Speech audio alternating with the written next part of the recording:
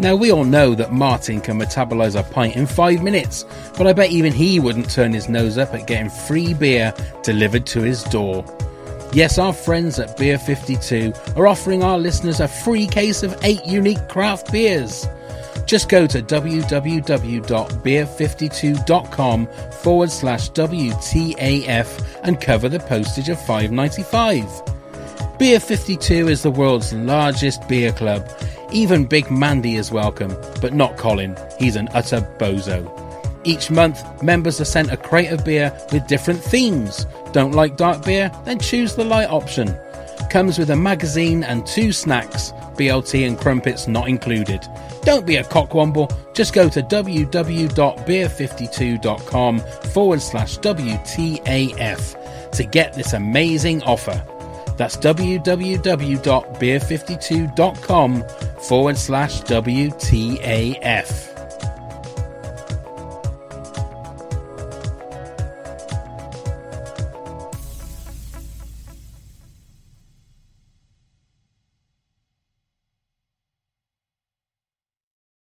The following podcast contains strong language, like what the actual fuck. Hello there, I'm Paul Shahidi, also known as the Reverend Francis Seaton in this country, and you're listening to WTAF. Scarecrow Festival is like the most important day of the year. What? Daft Cow? This is just ridiculous. What the actual fuck? Hey, what the actual fuckers, and welcome to WTAF of This Country podcast. Now, first, he's the man who I've just found staggering around the village marketplace, blocking cars and shouting at the kebab shop. It's Neil. We don't want none of them in our village. No, but obviously before 10 o'clock. You're not allowed out at 10 o'clock. Oh, yes, of course. In these groups, there's more than 6, you see. I need to shout, swear at them and get rid of them. Yeah, that's what you need to do, but not if you're pissed, obviously.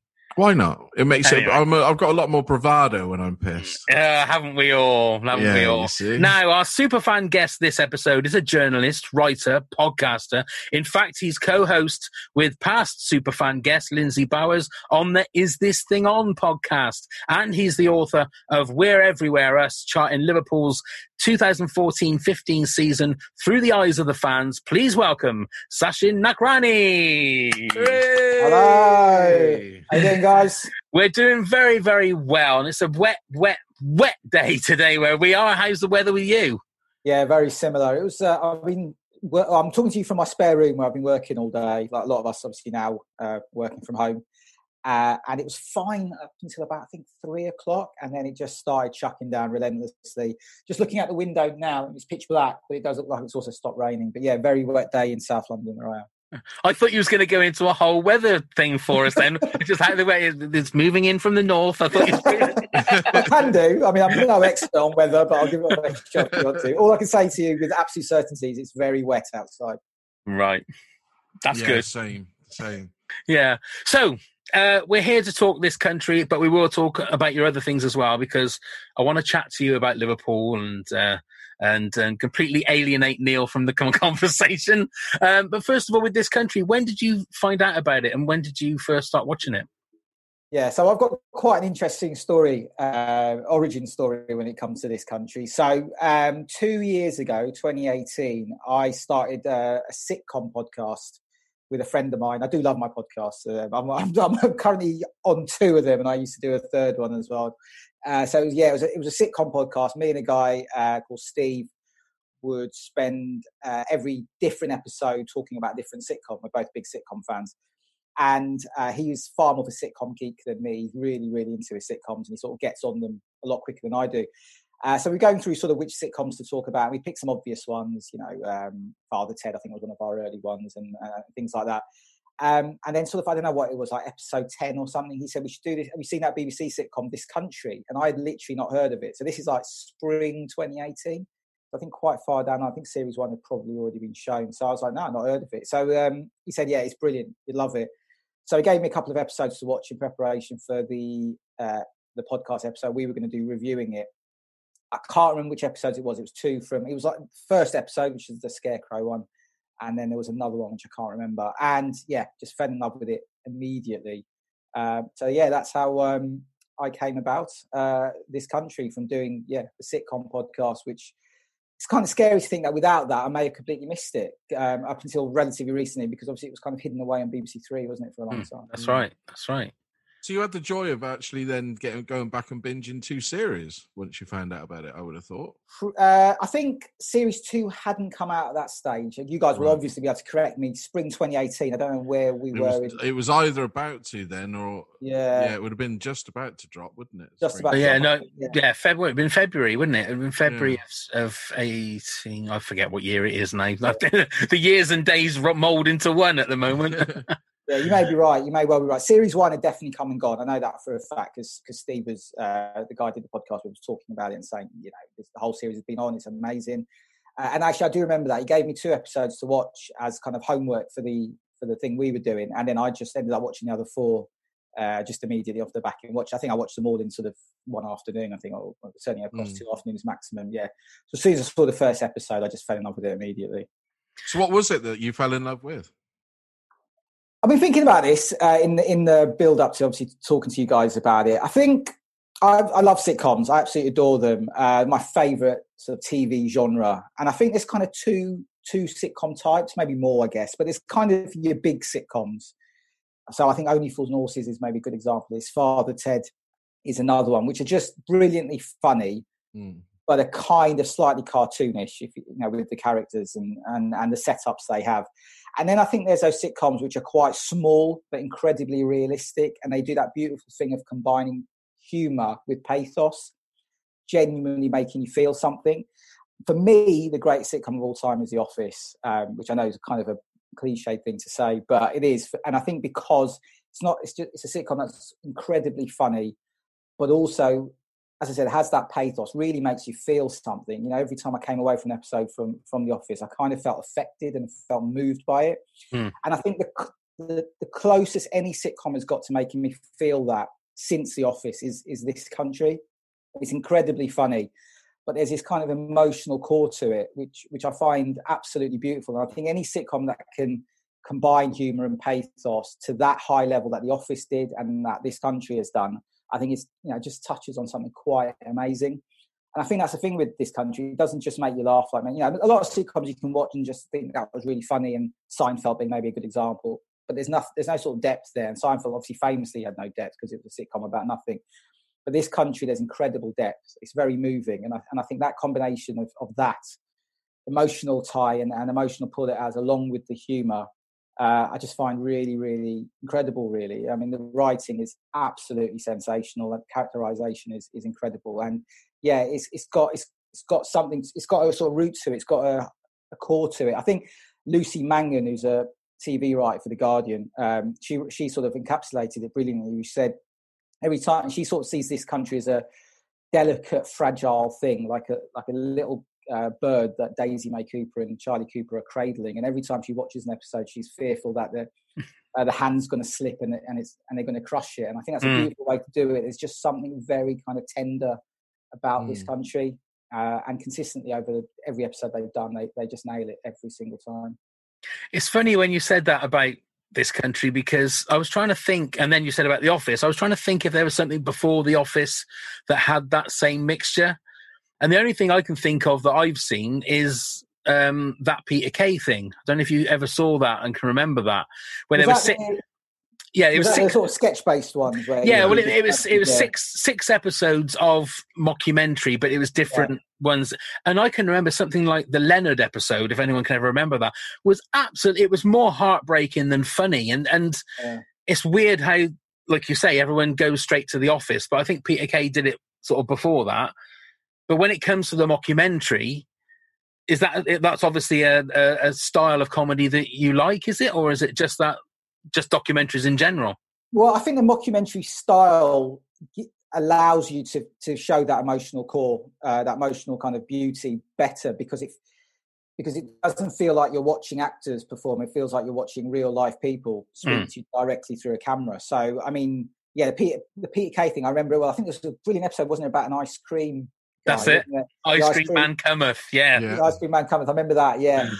And that they're all sort of mockumentary styles. I'm correct me if I'm wrong. That's right, that style which that had, which the office had, obviously, and this country has, it just works so beautifully because it does feel like you're genuinely watching real people. So the emotional realness, if you want to put it that way, comes through that style. I mean, it could work in a kind of very staged way. You could feel like you're just watching, people just react off each other without talking to the camera, without feeling like you're watching a documentary. But I think that style definitely elevates it. Mm. So within this country, then, which characters do you resonate or like the most? Or I don't know if I have any characters I particularly like. I do think the Vicar is a sensational character. Paul Sheedy plays him absolutely wonderfully well, because I think it would have been so easy for him to be kind of Dibley-esque and be quite kind of a bumbling figure and quite, again, kind of cartoonish, as a lot of vicars sometimes are portrayed on TV. If you think about the Vicar of Dibley and Father Ted to an extent as well, people off the cloth are often portrayed in quite a kind of bumbling, cartoony way. But again, there's a sort of subtle beauty to him there, really, in the sense that he's just a lovely man. He's not a sort of comedic in a way. He's just a guy trying to do his best for a community. There's a real beauty there, real subtlety there. But he plays it perfectly because you can kind of see behind the eyes there's this real kind of claustrophobic despair as well. I mean, obviously, as it goes on and he gets the job in Bristol and he's keen to leave, but I think you can kind of see with him that it's almost a front. That optimism is almost a front. I think he's a smart guy, the Vicar, and he's aware that he's living in a community full of some real arseholes, basically. And if he's not optimistic and if he's not loving, he will just lash out and be very angry. And so I think the way he plays it, sometimes he doesn't say a lot. It's in the eyes, it's in the silences and the little gestures he gives to camera. Yeah, he's like the spine, isn't he, of the whole? Well, all three series. I personally think he is like the spine. He's what keeps it together until he finally admits he's going. Yeah, absolutely. He's also got that little layer of anger, like you said. Oh, yeah. He's got that little layer of anger that pops its head up every so often and shows that he isn't quite the lovely person that he is all the time. He's just fiery Francis. So when it came to Series 3, did Series 3 deliver everything that you wanted it to? Yeah, I think so. I mean, I think going into it, you're obviously... did we know going in Series 3 that Series 3 was going to be the final series? Was that signposted? I can't quite remember. Yeah, I think it was. Yeah, it was sort of announced that it was going to be the final series at the time. Yeah. Yeah, I think that's how I remember it. So I think I went into it a bit of trepidation. I'm always concerned how great programs end. I think for me, it's really important they end well. I think the legacy they leave is really important. And I mean, just go back to Only Fools and Horses, which I mentioned earlier. I think they ruined it in a way. They had that brilliant ending where they won the lottery and then they came back in sort of 2003, wasn't it? 10 years later and did those kind of extra episodes, which were terrible. And I was in The Office, to talk about that again for a second, was the way that ended was absolutely perfect. And I really wanted this country to end in a beautiful kind of perfect way. And I think they absolutely nailed it. I think that sort of almost penultimate scene, wasn't it, where Curtin and Kerry are don't want the Vicar to leave, and that scene on the bed where Curtin's on the bed talking to camera, and it's kind of a twist almost, isn't it, where you think he's going to still continue to be an arsehole about all this, and then he sort of says, doesn't he, we're going to let him go. I just thought that was, I mean, it was beautiful. And again, talking about the emotional power that this country has, I mean, that really moved me, that single moment. The sort of the sacrifice they were making, these two, possibly the two most selfish people you've ever seen on television, making this sacrifice because they realise it's the best thing for this guy they love. I thought, yeah, it was perfect. Absolutely perfect ending. I mean, it won't be a contradiction, but would you like to see it come back? Good question. Sort of, yeah. I think, I don't know, it felt like there's a bit more to go in it. I think I'd love to, I think with a lot of sitcoms, I think the danger is, as the characters get older, the story around them becomes less interesting. I think, you hit certain sitcoms, there's a sweet spot in terms of the age of the characters at the moment they are in their life. But I'd actually kind of like to see an older Kerry and Curtin, sort of in their 30s, what's happened to them. I would say, for instance, I wouldn't necessarily want it to come back tomorrow. If they were to come back in, let's say, 10 years' time, I think that would be really interesting. Where are they? I mean, what age do we know what age they are when Series 3 ended? They're in their 20s, aren't they? Yeah. We assume they're in their 20s, don't we? Yeah, That's what... yeah, sort of early 20s, I think, is the thing. The thing, I don't know whether it would be sadder or funnier if you come and see them in 10 years' time and they're doing exactly the same thing. Or maybe it would be both. Maybe it would be sad and funny, the fact that they're still just wandering around in the village, doing nothing and loving life, basically. Probably a bit questionable if they're hanging around with people like the kids again. Well, they'd be old as well, so I don't know. Maybe possibly. Yeah. Yeah. Yeah, but wouldn't they move on? Wouldn't they just get a whole new generation of kids? Yeah, that's the way I assume they work. Yeah, the way we're talking, there's kind of a lot of possibilities there. I mean, would they have moved on? I mean, obviously, Curtin had the opportunity to go, and he stayed in the end. You'd feel like by the time he's, let's say, 32, he would have left, but maybe he wouldn't. You feel like, would Kerry have grown up? Would she have realised that there is more to life than hanging around the village and not really doing much? Again, I just think there's a few opportunities there. Yeah, so I'd be fascinated to see it come back, but equally because it ended so well. If Daisy May Cooper and Charlie Cooper announced they're never going to make another episode again, I think that would be absolutely fine. The worst thing they could do is come back and produce something that just wasn't very good. That'd be a huge shame. That's the worry. Yeah. Just to say, when you said about the final thing with Curtin, if the more I think about that, he gets the flat. He will have a flat, won't he? He's been given the flat, so he is in effect moving on, isn't he? He's not leaving the village, but his life is moving on. Yeah, that's true. And I can imagine him. You can imagine coming back in 10 years and he's got a kid. I think that feels like something that would definitely happen. It'd be a little Curtin, so he would have married somebody or have a girlfriend. So yeah, I mean, I think what's again the subtlety with those two characters is it feels like they're kind of twins, that they're the same person, but one's a boy and one's a girl. But that's actually not the case, is it? I think they are quite different. I think Curtin's always had a very realistic view of the world, and he knows there's a world beyond the village. And obviously, as I said, there was that one time he tried to get away and then didn't go in the end. And you feel like that split where he does want to see more of the world, he does realise there's more to life beyond the village, and Kerry doesn't, would lead to a natural split. And even if it's him living in the village, it would him probably having a family, of having grown distant to her, having a proper job maybe, while she might still be just sort of bumming around doing the same thing she was doing 10 years earlier when she was in her 20s. Indeed. Well, we'll talk a little bit more about this country a little bit later on, but with the whole thing of the lockdown, and you were saying about working from home, you're sports editor for The Guardian. Yeah, not the sports editor. Wait, no, I do. I do a bit of editing, a bit of writing. I'm kind of sort of jack of all trades, master of none type thing. I do various things in the office, mainly working in the office on the main commissioning desk. So on the main commissioning editing desk. So I edit the sports section, the actual print sports pages sometimes. I'll be doing that tomorrow. Other days I'm commissioning articles, so working with the writers to come up with ideas and features and what have you, and pushing that process through. And then I do a bit of writing as well. Pre-lockdown, before this all happened, I was covering Premier League games pretty regularly, and then obviously lockdown happened, so there was no football for 3 months, and then the football came back, and I actually decided, because I'm quite flexible in how I work in terms of writing. I'm not a staff writer, so I'm not obliged to write. I basically told sort of my bosses I don't really fancy writing, because the conditions for writing at Premier League grounds now are really weird. I mean, you can't use the press room. You've just got to go into your seat and stay there. They kick you out after an hour, stadium and stuff, and it all just sounded really unpleasant. And I thought, I'll wait until we can do it all properly again. And to be a bit cynical, it's because when you do it properly, you get fed really well at Premier League stadiums, and you're not getting fed at the moment.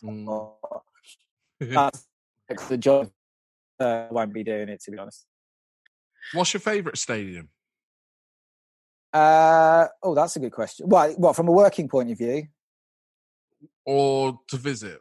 And either. Yeah. Well, obviously Anfield is, obviously my favourite ground, which we might talk about later. But from a working point of view, I always enjoyed going to the Emirates, Arsenal's ground. It's one of the obviously more modern grounds. It was built in 2006, so it's really well set up from a journalist point of view, even from a spectator's point of view. I've been there as an away fan, and it's a great place to go.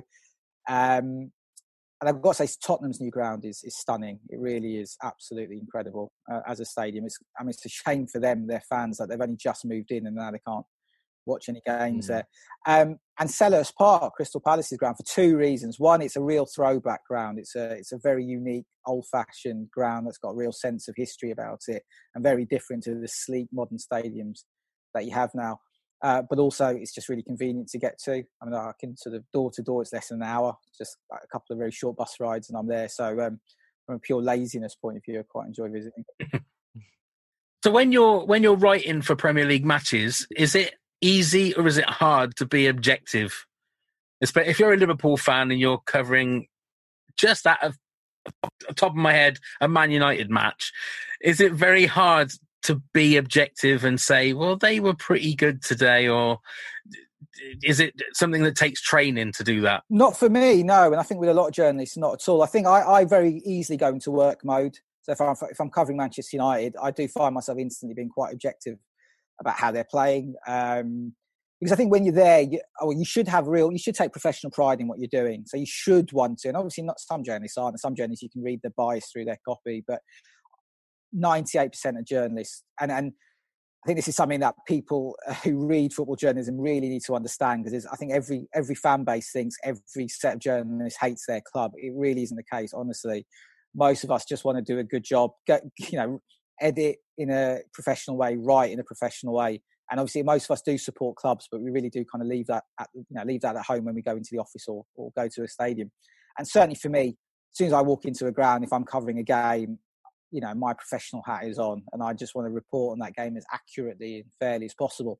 The danger, actually, when I cover Liverpool games, is going too much the other way. So, some people, you're so worried about coming across as a fan with a laptop, because I'm quite open, as you'll know on Twitter, about being a Liverpool fan. I'm so worried about sounding like a Liverpool fan when I'm covering Liverpool that sometimes I go too much the other way, and I'm quite harsh on them. In games, I mean, it's hard to do at the moment because obviously they're so good, but in previous seasons where they've lost and not played particularly well, if I was if I wasn't a Liverpool fan, I'd probably be quite balanced and say, they weren't too bad today, quite unlucky, but I kind of go over the top a bit and kind of go, hey, we're absolutely terrible. They really let themselves down. And that's just, that's sort of overstep you take when you're keen not to come across as as I said, as a fan with a laptop. We need to talk about VAR. We do need to talk about VAR. I'm going to talk in particular, which is nearly putting me off football. Obviously, the Tottenham-Newcastle game. Yeah. That penalty decision. What's your thoughts on that? Well, I think we need to separate two things out, which is VAR and handball. Now, I'm against VAR broadly as well. I didn't see it. I was more than happy with the game as it was, and accepting that referees are humans and they make mistakes, and that's part of the game. But then VAR was introduced, and I was like, okay, let's see how it goes. And I thought it was pretty terrible last year. I mean, especially as a live. When you go to games live, either as a journalist or more so as a fan, VAR is horrendous. Being at games last season, I go to a lot of games as a spectator last season, and because in the grounds you're not even sure what's going on half the time. You're not getting information. You don't know why the game's been stopped. You don't know what the VAR's checking, and you have the awful experience of not being able to celebrate a goal often. I remember the Liverpool goals last season where it would be a corner, for instance, and the ball would come in and someone would head it in, and you'd want to jump up and celebrate, but then you think, oh, hang on, was there a little push there? Was he offside? And so you wouldn't celebrate, and that's taking away one of the fundamentals of football, certainly football fandom, which is celebrating. So that's VAR on one side. What happened on Sunday between Spurs and Newcastle, that's more to do without getting too boring about it. Use a pun. England, as in this country, has adopted a rule that has been used across Europe now for about 2 seasons, which is just trying to simplify the handball law, which is basically if your arm is stretched out in the area and the ball hits it, even if it's unintentional, it's a handball, basically. So what we saw on Sunday with Eric Dyer for Spurs against Newcastle, and for me, an equally terrible one was Joel Ward, the Crystal Palace defender, against Everton the previous day. They're correct by the law, and VAR was kind of used correctly on both instances, because the referee went to check the monitor and make sure he saw what he thought he saw. and in both cases they were interpreted correctly. The problem is the law is just ridiculous. I mean, Eric Dyer had his back towards the ball. Sorry, he didn't even know what he was doing. His arm just came out as it would come out if he jumped. Joel Ward, his arm was basically by his side, and the ball just hit him from a couple of yards out. Yeah. So it's a joke, really, and it is genuinely, I think, ruining football. And I've seen European football journalists who cover, the Bundesliga or Serie A or La Liga saying, well, what you're complaining about in England, this has been happening in Europe for ages. Yeah, it has been happening in Europe for ages, for 2 seasons, I think, specifically. But also in those countries, they've had a ridiculous number of penalties on the back of handball calls.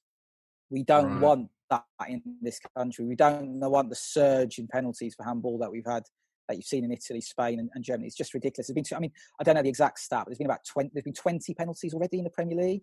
And about half or something have been for handball. We've only been playing for like 3 rounds. It's just ridiculous. Yeah. So hopefully it'll be changed. From a journalistic point of view, is VAR the gift that keeps on giving, though? Because it gives you so much to talk about and write about every single week. Or is it something like, from your personal point of view, that you don't like it?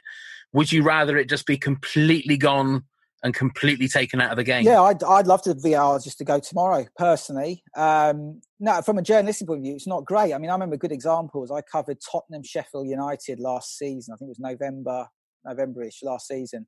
And it was a really good game. It ended 1-1. 2 really good teams. Well, Spurs were quite poor on the day, but Sheffield United were excellent. But it was a real battle, a really good game.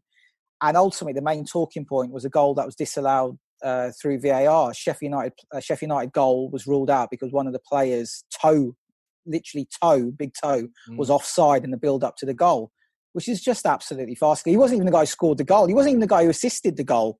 He was a guy who assisted the guy who assisted the goal, if I remember right.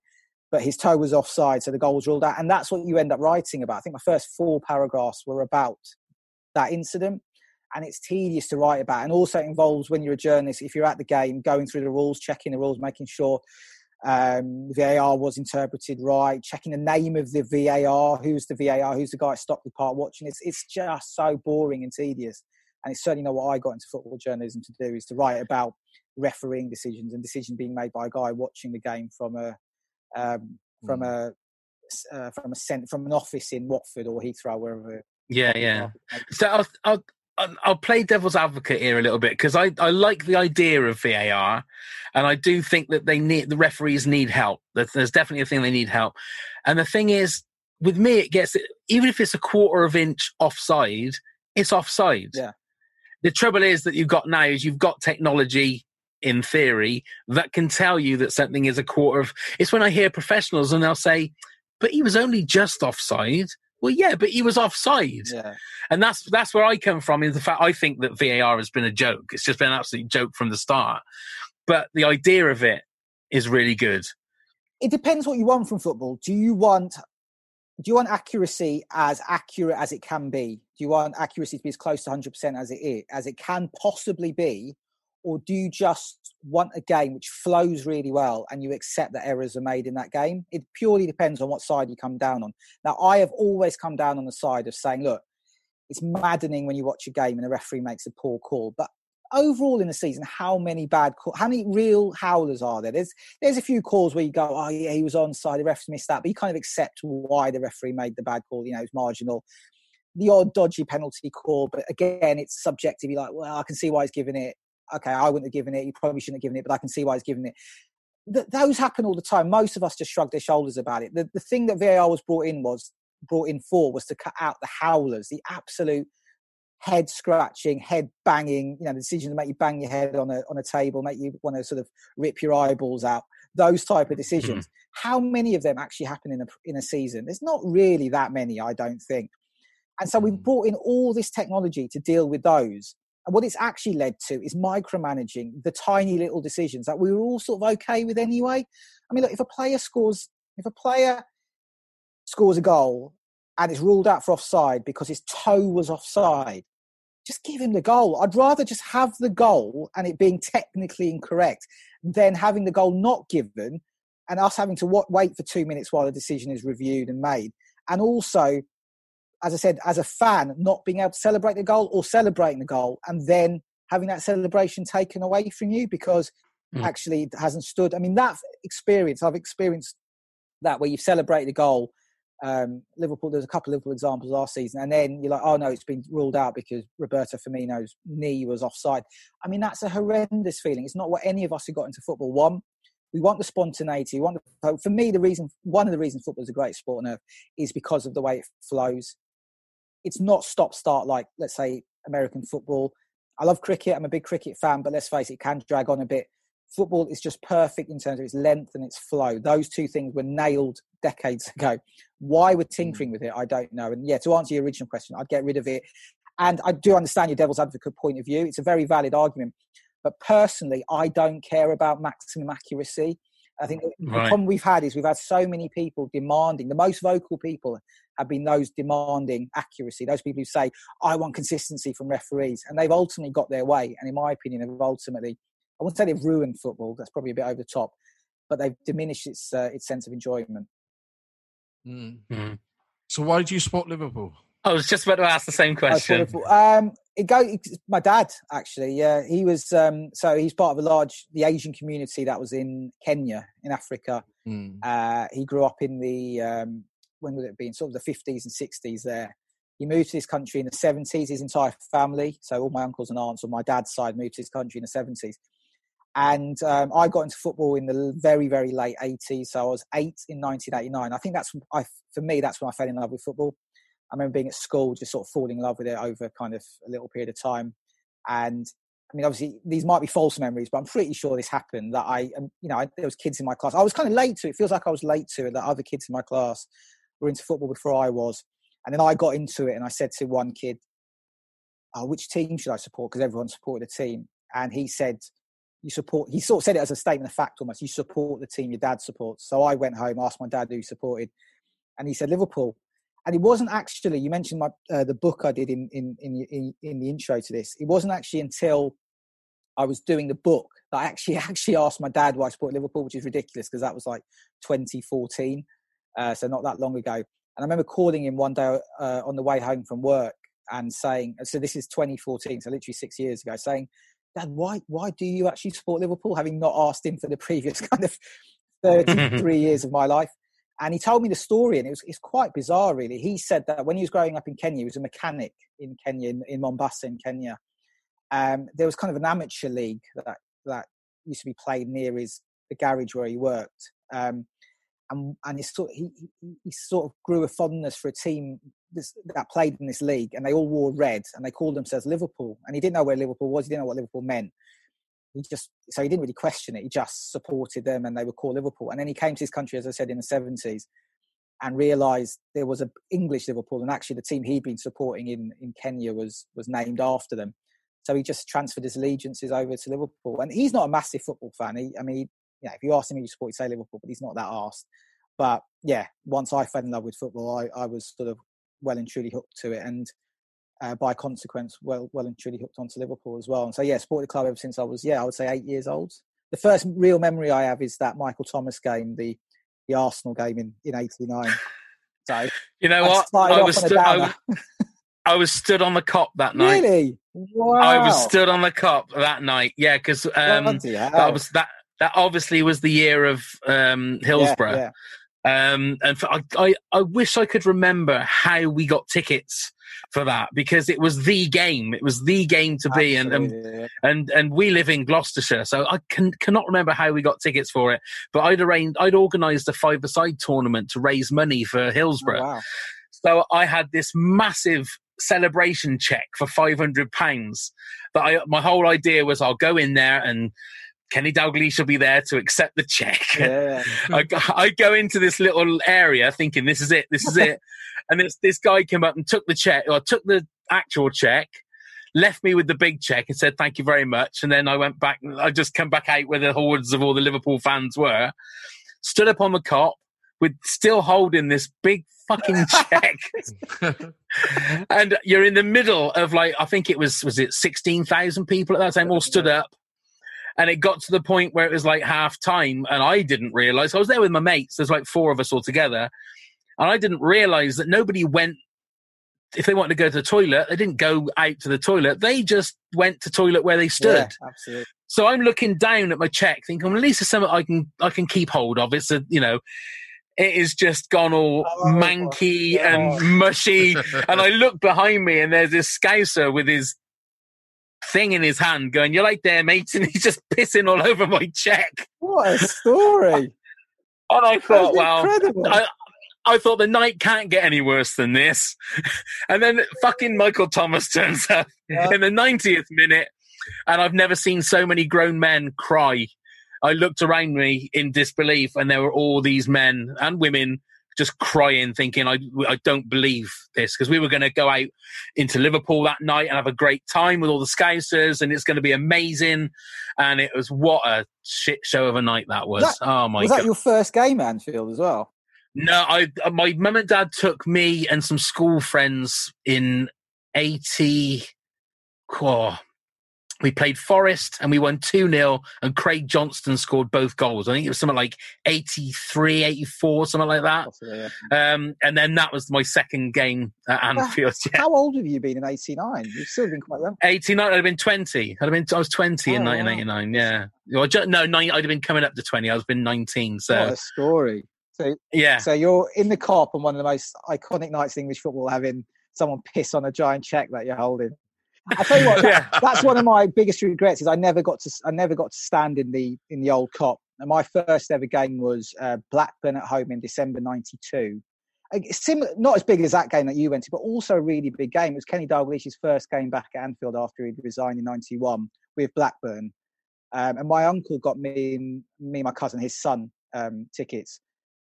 So that's quite a big deal. We'd literally never been to Anfield before. So I think three of us had never been. So. And I was in the Anfield Road end, so I could see the Kop, and it was a great thing to see it in full flight, to see it. Oh yeah, to see it swaying and moving. It was an absolutely incredible thing. So I feel lucky I saw it, but sadly, I never got to stand in the old standing Kop. And I mean, I've got a season ticket in there now, which is great. But just to have had one game in the old Kop would have been great. Yeah. And the thing is, I can't remember anything about the game. I can remember about the guy pissing on the check and stuff like that, but I think I've just wiped it from my memory. Yeah. Because it was such a night that was going to be, it was filled with so much promise and so much celebration. And I already had the excuses for my work about I'm not going to be going in the following day because I will still be in Liverpool. And none of that happened. I went to work then the following day, and it was just. And then we bought him. We bought Michael Thomas. I couldn't believe it. But he was quite good though. So he was good though. He was. Yeah. He was. Yeah.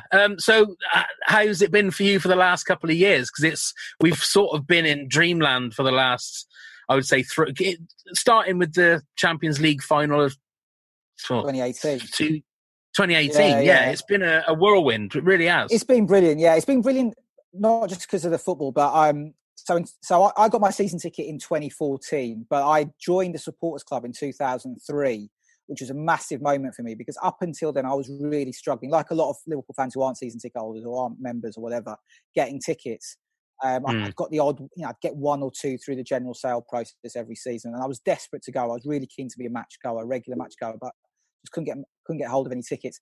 And in 2003, I discovered this supporters club that was run by two season ticket holders who'd been season ticket holders since like the mid-80s, who lived really near where I live. And they told me that, or I met one of the guys, and he said, "Yeah, we do a coach to every home game. We can get you tickets for every home game.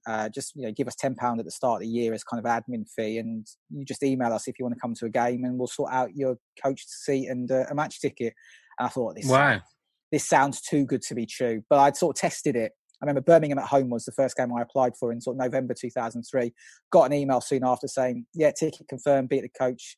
And gave me the location, the venue, the pickup location at sort of 8:45 that morning or whatever. It was like a 4 p.m. kickoff on a Sunday. And even then I was like, I'm not sure, this sounds too good to be true. But I turned up, the coach was waiting, the guy who I'd met was waiting. And 17 years on, I'm still part of that same supporters club. And it changed my life, yeah. And for years I was going up and down to Anfield with them, going to loads of matches, and got my season ticket in 2014. So I still travelled with the supporters club. I had my own ticket now, and I just made loads of really good friends through the club. And the last few years, we've started to go to a lot of European games as well. So that season where we won in Madrid, I went to, I think, every European away except Porto. 2018, I went to quite a few of the aways. I went to Moscow, I remember, at the start of that run, and went to the final as well. I'd gone to Istanbul as well, but that was kind of on my own. And I think what's been lovely the last couple of years is not just going to these amazing games and watching us be amazing domestically and in Europe, but doing it with my mates. Like the sense of camaraderie in the group, in the supporters club, is as good as it's ever been, and the team is as good as it's ever been in my lifetime. For those two things to come together has just been amazing, and that's what's made the last 6 months absolutely heartbreaking. I'm so missing going to the game.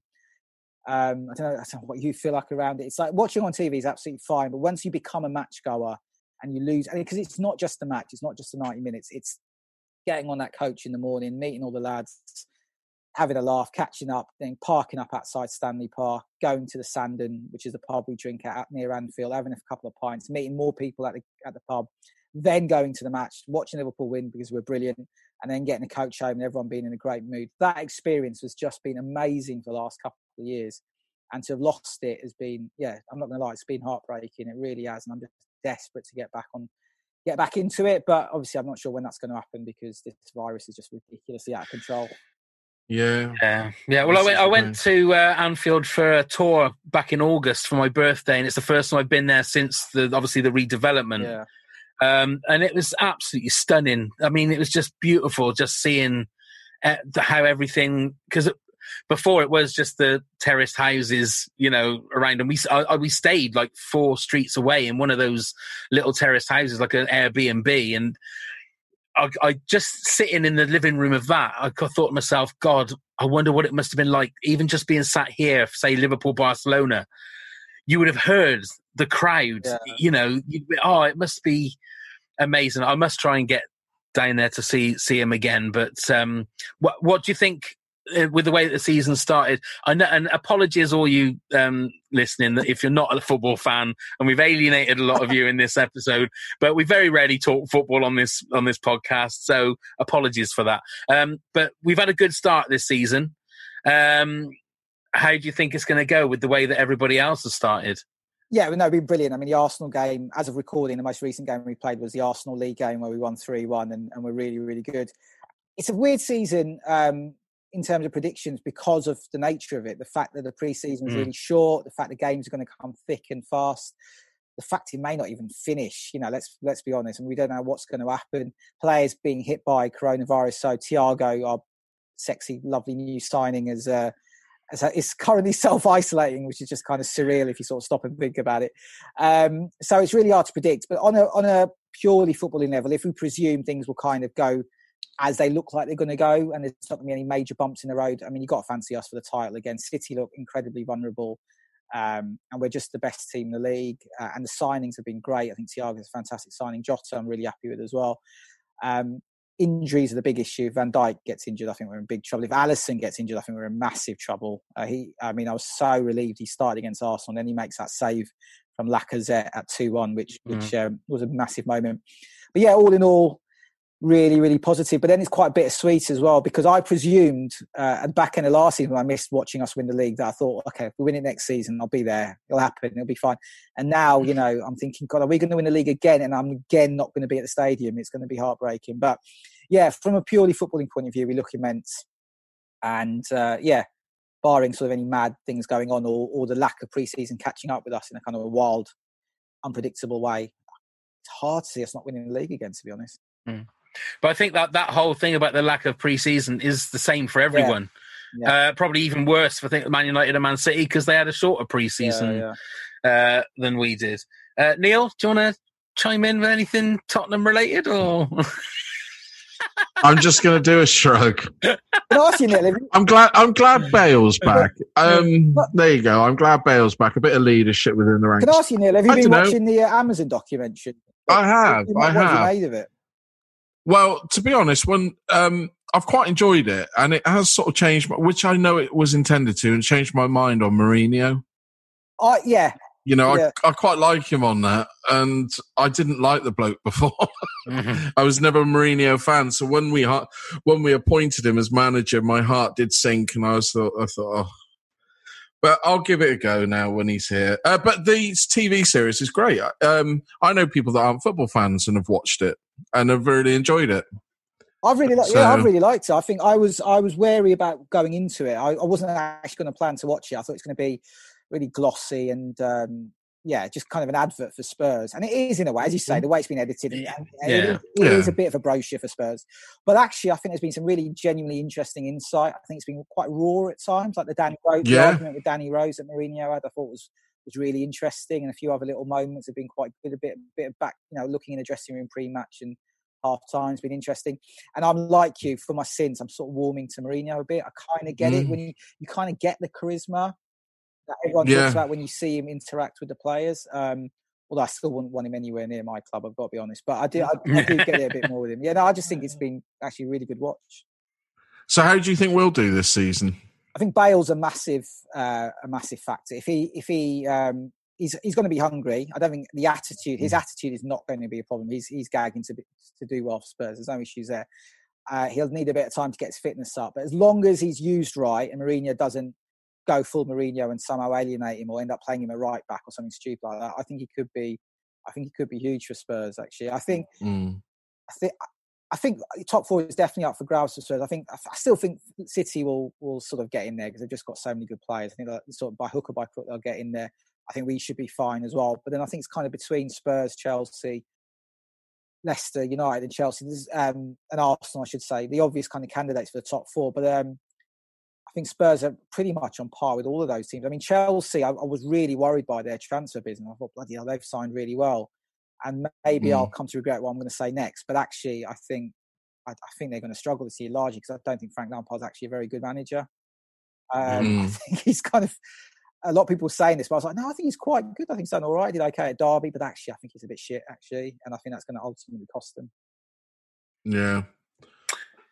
We should talk about Swindon Town, actually. Kerry's team. That's what we should have been talking about. Damn. No, we'll leave that for another podcast. We'll leave Swindon Town for another one. Right, before we carry on, we're going to have a little bit of a quiz now, Sashin. We're going to play Kerry or Curtin. I'm going to give you a line of dialogue. You need to tell me whether you think it was Kerry or Curtin that said it, okay? So there's 5 of these. Okay. Here's number 1. Have you taken something? That sounds like Curtin to me. That is Curtin. Well done. That's in the Vicar's Son, when the Vicar's Son has popped a pill and he's there while he's fishing. So that's so good. 1 out of 1. Number 2. Please don't get slugs over. He'll never leave. Oh, that's a tougher one. I think I'm going to say Curtin again. It sounds like something he would raise, whereas Kerry would be a bit more chilled about slugs being over. So I'm going to say Curtin. That was actually Kerry. Oh, was it? That was in Mandy when they're trying to find out who Rob Robinson was. Okay. Question number 3. Quick question for you. Kitchen colour, teal tension or mellow sage? That's a quote, is it? That's a quote. Quick question for you. Kitchen colour. Yeah, I wasn't saying quick questions for you. Yeah. That's part.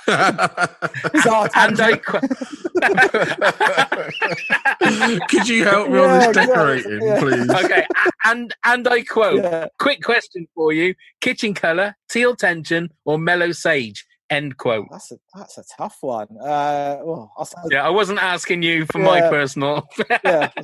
We've stepped out of the quiz for a second for a bit of our reason. I'll say Kerry, but really not sure on that one, to be honest. I'll say Kerry. That was Curtin. That was Curtin in the very last episode when he's trying to get the colour for his flat. Oh, of course. Okay, so 1 out of 3. We're on to number 4. I get out amongst people. I kiss babies on the head. That is definitely a quote. That is not what I'm saying. Just so you know. I'm going to say Kerry. That is Kerry. Well done. In the last episode as well, when she is the Harvest Queen. Is it Lord of the Harvest? Lord of the Harvest. Okay, last one. I actually don't want to be harsh, Vicar, but I think you might have Munchausen syndrome. It's a great line, whoever said it. That sounds like something Curtin would say. That is well done. 3 out of 5. That was in the aftermath. Well done. Very respectable. Very respectable. I'm going to have to check. I'm going to have to check with Lindsay and see how many she got and see if you beat her or not. I hope I did. Yeah. Yeah, I'm going to I should have checked before. That's my main objective, is to come on this podcast and beat Lindsay in that Kerry Kirsten quiz. That's the only reason I'm on. So just going on about, you said about how you love podcasts and stuff. What made you get into doing podcasts like the one with Lindsay? And do you do a Liverpool one as well? I'm doing a football one I've just started it called Fans, which involves me just basically talking to football fans, just like 1 hour conversations with fans from different teams. I love podcasts. Yeah, I really fell in love with them a few years ago. And I don't know what it is. I can't put my finger on it. I listen to a mix, and I listen to a few football ones. I listen to comedy ones like yourselves and like the Richard Herring Leicester Square one, and Rule of Three, which is great, and a few other ones. I've always got about sort of 6 on the go. I don't always listen to every episode of every podcast, but I don't know. I think it's the intimacy of it. I think, I'm always listening to stuff. So for my sins, I don't read a lot, but that's partly because I read a lot of work. So in my spare time, I don't really want to read because I'm just, words are such a big part of my job that I kind of want to move away from them. So audio has become a big part of my life as I've got older. So on the way to work, I'll listen to stuff. I go for a run quite regularly. So I'll have something on the go. And yeah, it can be music, but increasingly over the years, it's been podcasts. And I think it's the intimacy of the experience, the variety you get through podcasts, and having sort of fallen in love with them, I then decided I wanted to get into them. So I did that comedy one for a bit, which didn't last very long. Won't go into the reasons for it, but let's just say it's got nothing to do with me. The other person may be to blame, but I won't go into that one. And then I started the one with Lindsay, which has been great. We're taking a pause on that at the moment, but that still exists, and we'll get back into that at some point probably. And yeah, doing this one at the moment. I think for me as well, I was interested in the recording process as well, the recording producing process. I wanted to sort of learn how to do that. And by learning to do that, you then obviously automatically you think, well, I'll do a podcast because I now know how to record one, so I'll actually do one. So that's how sort of the one with Lindsay Is This Thing On came about, and I've taken it on with the fans one I'm doing, the football one I'm doing as well. So yeah, I just sort of love them really. I just there's been an explosion, hasn't there, the last few years. I mean, there's about 7 billion podcasts out there. So everyone's got one, haven't they? I think, but yeah, they're great. Which doubled after shutdown. Once shutdown, everybody was doing a podcast, weren't they? It was like the thing to do. Yeah. Well, I remember speaking to a guy called Chris Skull, who's 1/3 of my absolute favourite football podcast, which is called Quickly Kevin Willie Score. Yes, 90s football podcast, which I absolutely adore. And I great one. He was actually a guest on my most recent guest on the football podcast I do, but I interviewed him about 2 years ago for a Guardian piece about football podcasts. I wrote an article about them, and I interviewed him for that piece. And he said on that when he was growing up, he wanted to be a radio DJ. That was his dream, but he just couldn't find a way into the industry because of as he put it, because of the gatekeepers that are involved. He just couldn't make a break into it. And he says, doing the podcast, and he's done not just Quickly Kevin, he's done a couple of other. He's a West Ham fan, so he's done a West Ham one as well. He goes, it's just giving him that route to fulfill his sort of childhood dream. And there's a real meritocracy with podcasts where, as you said, anyone can do it, and you can find a little audience that absolutely loves you, and that's great, and that can be really rewarding. Or like, as you say, Josh Rogan, you can find a massive audience which then allows you to make loads and loads of money, which is great as well, obviously. But either way, you create your own little product that you're really proud of, that allows you to get yourself out there and build up a little bit of the following, and it's really, really rewarding, I think. Yeah, I agree. Absolutely. Okay, right. Final This Country question. What with the fact that they have sort of officially said that there's no more, how do you feel about the impending US remake of This Country? Oh, I think it's going to be absolutely horrendous, personally, yeah. Interestingly, I was reading an interview, I'd read it ages ago, and I read it again in the build-up to speaking to you guys with I think Alice Jones, who's a TV writer for The Independent, and done with Daisy May Cooper and Charlie. And you guys might be aware of this, but I think you guys probably almost certainly aware of this, but the pilot of This Country was horrendous. Apparently, it's gone down as one of the worst pilots in TV history. I think. Yeah, well, it's originally called Kerry. That was the thing. It was a completely different thing to what This Country actually is. I think she was saying, was it because it was sort of done through NBC and the BBC or something, or there was certainly an American version of the pilot. The American TV had got involved in the pilot or at the early stages. And anyway, she said they turned it into like the OC in the Cotswolds, and it was just lacked completely the vision they had for the show and ultimately what the spirit of the show is. And I just think an American version, I mean, I just don't think they're going to capture the spirit. I mean, the American Office is really good. I mean, I know loads of people love it. I think there's lots of people who think it's better than the British one. It's great and I enjoy it, but for me, it's still a bit American. I know it sounds like an obvious thing to say. That sort of complete smallness, that pathos, that sort of brutal, raw emotion that this country gives and The Office gives you, I just don't think, as much as they try, TV companies can capture. They always just go slightly over the top. They're always just slightly sort of big and cartoony. And I do think that will happen with this country. I hope to be pleasantly surprised. It'd be amazing if it's great, but I just can't. I mean, where will they set it? I don't know. Do we know? Will it be in the sort of deep south? Is it Kansas? Yeah. So okay, it might have that feel, that sort of out there feel, kind of being in a sticks feel, and that sort of loneliness that you get through that. So maybe it may work, but I mean, saying it's going to be horrendous is probably a bit harsh. But I'm skeptical. Put it like this: I don't think it will be as good as This Country. I think that's almost certain. I think we're all nervous about seeing it. But we sort of don't have to care, do we? It's kind of their product, and if it's rubbish, it's rubbish, and we've still got our British version, great, and that's fine. So let them get on with it. But as long as they don't sort of in any way.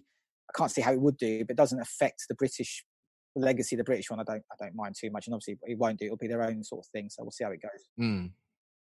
We can only wait and see. That's all we can do. Sachin, thank you very much for spending some time with us. It's been awesome. Really, really nice to chat to you about Liverpool and about how great we are and about the fact that we're champions. And, I'm just going to revel in it. Just going to revel in it for a little bit longer because I have to admit, I never thought I'd see us win the title again in my lifetime. So it's... it's just great, isn't it? It's a great time to be alive in some ways. In other ways, everything's a real shit show. And oh my God, what are we going to do in the future? But thank you so much for spending some time with us. We will put the links to your podcast in the show notes. So if anybody wants to listen, then they can just click away on that. Like I say, thank you very much, Sachin, for joining us. Absolute pleasure. Thanks, guys. Loved it. Thank you. Thank you. Neil, do you want to get on with your little bits and pieces? Oh, of course I will. So you can find us on all the social medias under This Country Pod. Please do give us a like, a click, and follow us. You can email us if you have any questions or you'd like to chat to us about anything This Country related. Please do at WTAFthiscountry@hotmail.com. And also we have a website where it shows all our content, everything else on there, plus tickets to our live show. Our final live show is for sale on there under WTAFpodcast.com. Well done, Neil. It's like you've practiced that. In the mirror. Every day. Don't mention that newspaper. And don't forget to go to patreon.com/WTAF if you want to support the podcast. Loads of different things for you to join in, different levels and rewards and all of that kind of gubbins. Patreon.com/WTAF. Wonderful. Thank you, Neil. Thank you, Pav. Thank you, Sachin. Thank you. Thank you. Thank you very much for listening, and go and get plumbed, you fuckers. Scarecrow Festival is like the most important day of the year. What? Daft Cow? This is just ridiculous. What the actual fuck? Hi, I'm Pav. I'm Neil. We're here to tell you about our new exciting project, the Top 10 of Anything podcast. Phenomenal. That's right, Neil. We grab a guest or two, pick a subject, then bring our own top 10s to the pod. Yes. It could be top 10 scary movies, top 10 swear words, top 10 breakfast foods, anything. Oh, you saucy devil. Indeed, Neil. Our first episode will be online very soon, so subscribe on all your usual podcast platforms so you don't miss it. Yes. The Top 10 of Anything podcast. Let's begin the countdown. Phenomenal.